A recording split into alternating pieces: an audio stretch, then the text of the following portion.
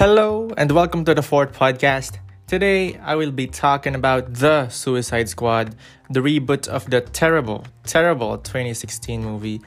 And this will be a spoiler review, so if you haven't seen the movie, go watch it on cinemas or on HBO, whatever is available in your place. Then go back to listening to this pod. And so I hope you guys have a good time listening.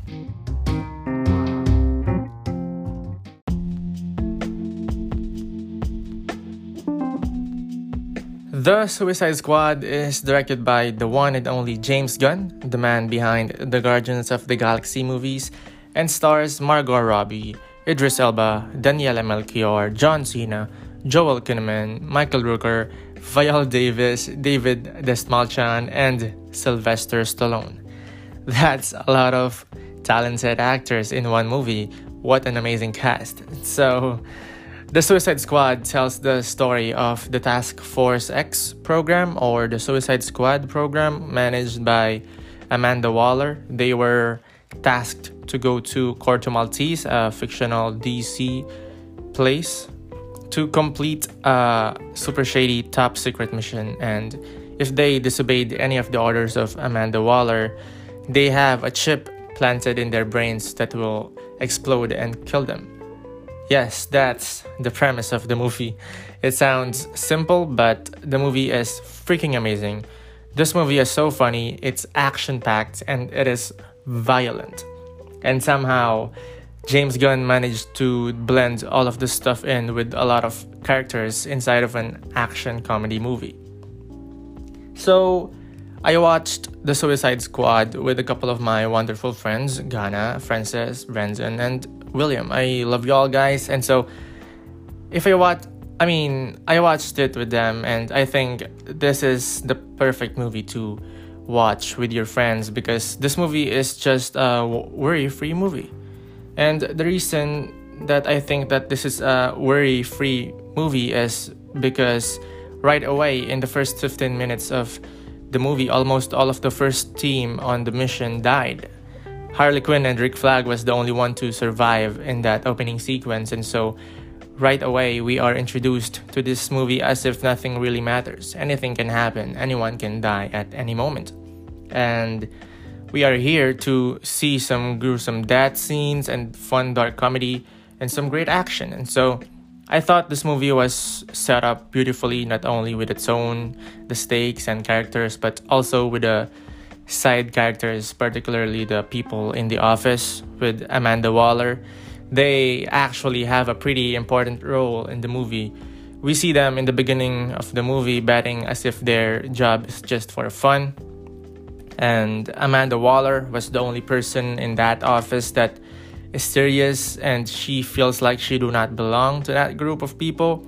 And later in the movie, obviously the payoff is that the whole office didn't agree with Amanda Waller's methods, and they knocked her out and took control of the operation. Things like that paid off in the movie. I thought everything was set up well, and the payoffs are very rewarding to watch.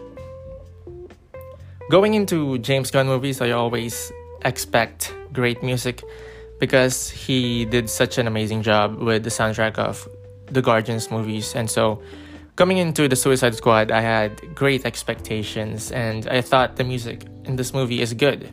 Though not as good as the Awesome Mix soundtrack in the Guardians, it still matched the tone that they were going for in the movie. And most importantly, I thought it was not really that aggressive compared to the previous movies that I have watched recently, like Cruella, because the music in that movie was so aggressive that it ruined the movie for me. So I really like the music. I thought it was good at the very least.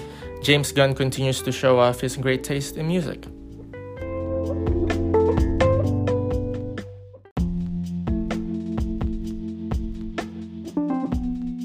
After watching this movie and having to compare it to the 2016 version, all I thought about is how this movie is so much better in all aspects. I am glad that this movie is amazing. I think DC characters are great and interesting, and with the right people handling them, they will really be entertaining to watch on the big screen, and James Gunn is one of those people. And so I love the Suicide Squad. The R rating helped in a big way. I think the blood and violence in this movie is unmatched compared to other superhero movies. The Deadpool movies, I thought those were violent superhero movies, but after seeing the Suicide Squad, I think those Deadpool movies are for kids. No kidding. I think this movie is so brutal that it changed my perception on those Deadpool movies.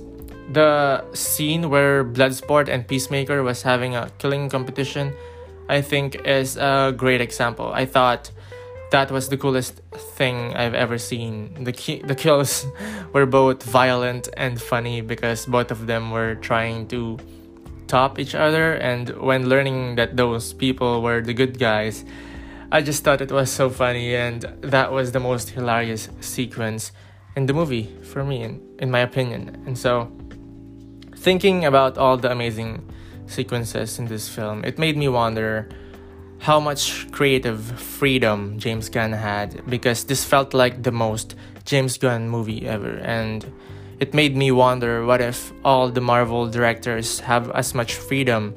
Because I think some of the MCU movies are so tied down to do this and to do that, which results into some of the most boring superhero movies like Ant-Man and the Wasp, Captain Marvel, and Thor: The Dark World. And so it really made me wonder, what if directors have more of a freedom in their work and not worrying too much about the connectivity of it in other movies.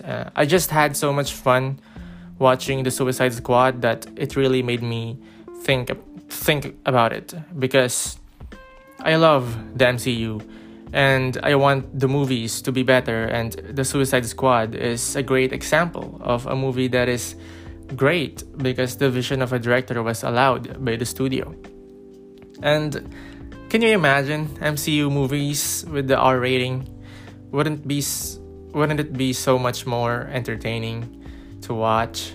But anyway, let's go back to this movie. I have a question in the opening sequence, because it seems like Amanda Waller sent the first team to be a distraction for the Bloodsport team on the other side of the beach. And my question is, did Amanda Waller send Harley Quinn and Colonel Rick Flag to die with the first team? And so, if so, why? I mean, I get that you might want to get rid of Harley Quinn, but the Colonel Rick Flag? I don't know, maybe I missed something, but I just think it was strange that Amanda Waller designed the first team to die and Rick Flag and Harley Quinn was in it. It seems a bit dark if you think about it. The members of the Suicide Squad this time around is so entertaining. Their backstories are compelling, especially Ratcatcher 2. I thought she was the heart and soul of the team, because she is the one member of the team that seems like she is morally good and that she cares about the team. She cares about Polka Dot Man, King Shark. She cares about every single one of them, and also the mission. And so when everything falls apart in the end, she was only trying to do the right thing. I really felt for her character because her intentions are good, she means good, and that's why she is the heart and soul of not only the team but also the movie. I love Ratcatcher 2. I hope she shows up in future DC installments.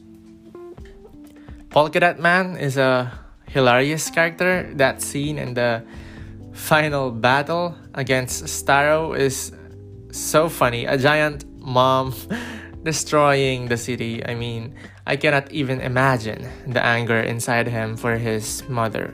We need a prequel movie for Polka Dot Man so we could understand some of that anger. King Shark, on the other hand, is both terrifying and cute. I don't know. I mean, he wants to eat everyone, but he is such an adorable big shark that just wants to play around and read books, but he also wants to eat humans, so there's that. credit to James Gunn for always creating such lovable characters. He did it before with Groot and Rocket, and now he did it again with Sebastian and King Shark. I want to mention the really cool fight scene between Rick Flag and Peacemaker inside Jotunheim, because that was such an intense fight scene. There was a helmet reflection shot in that sequence where in that helmet reflection you see the two fighting. I just thought that was a pretty shot and effective as well, because the fight scene was intense and that shot added a cool factor in that sequence. And by the way, John Cena as Peacemaker is okay. He is obviously growing into this comedic actor, and I'm into it. As long as he improves his acting from movie to movie. I thought he was okay in Bumblebee as a serious military guy, and I liked him in The Suicide Squad as Peacemaker. Idris Elba is great as Bloodsport. Bloodsport is a really cool character. I'm glad he didn't die, because I actually think he would be a cool character to cross over with some of the members of the Justice League. Margot Robbie as Harley Quinn is just amazing. It's effortless for her at this point, or at least she makes it seem like it, because she already mastered that comic presence on screen, and it really adds to the comedy and lightheartedness of the film. I also want to point out one Harley Quinn sequence where she was trying to get out of the building of the young Presidente after killing him. I thought it was such a cool and fun sequence with all of the flowers, special effects while she was fighting. I thought that was a really cool comic sequence.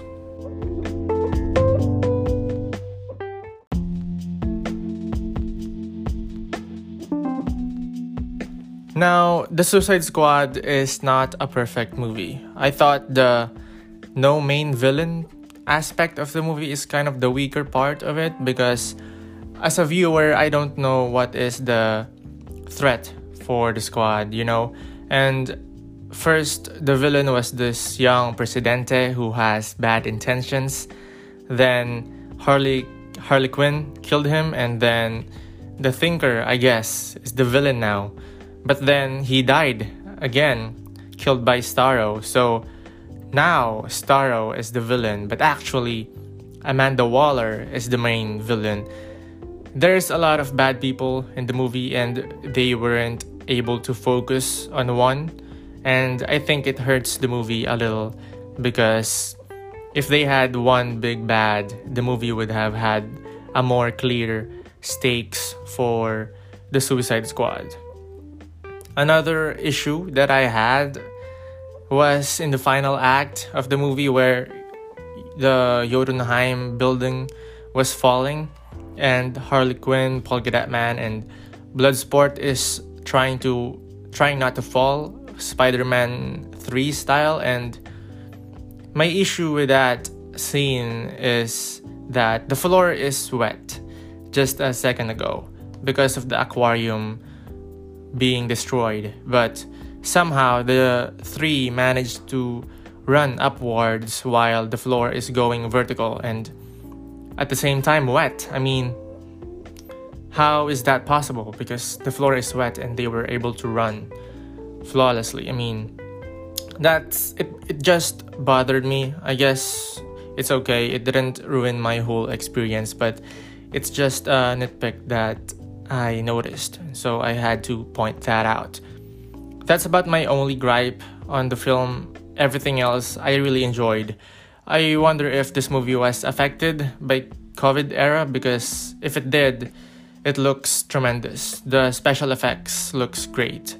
Starro looks amazing, and also King Shark. The texture looked flawless on whatever environment he was in. I really appreciate the special effects in this movie.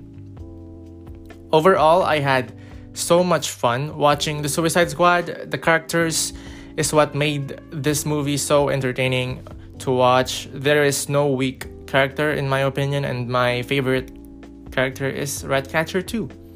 The movie is action-filled with an overabundance of violence that elevated the entertainment factor of the movie.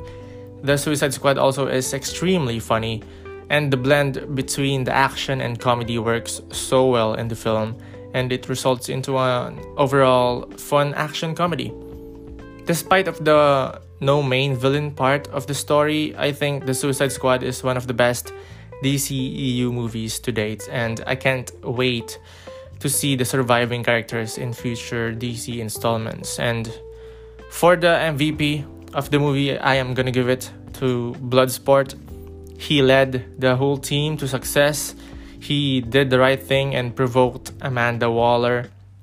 And most importantly, he redeemed himself as a father. It was actually a nice moment when Bloodsport's daughter saw him in the news and she was smiling and proud.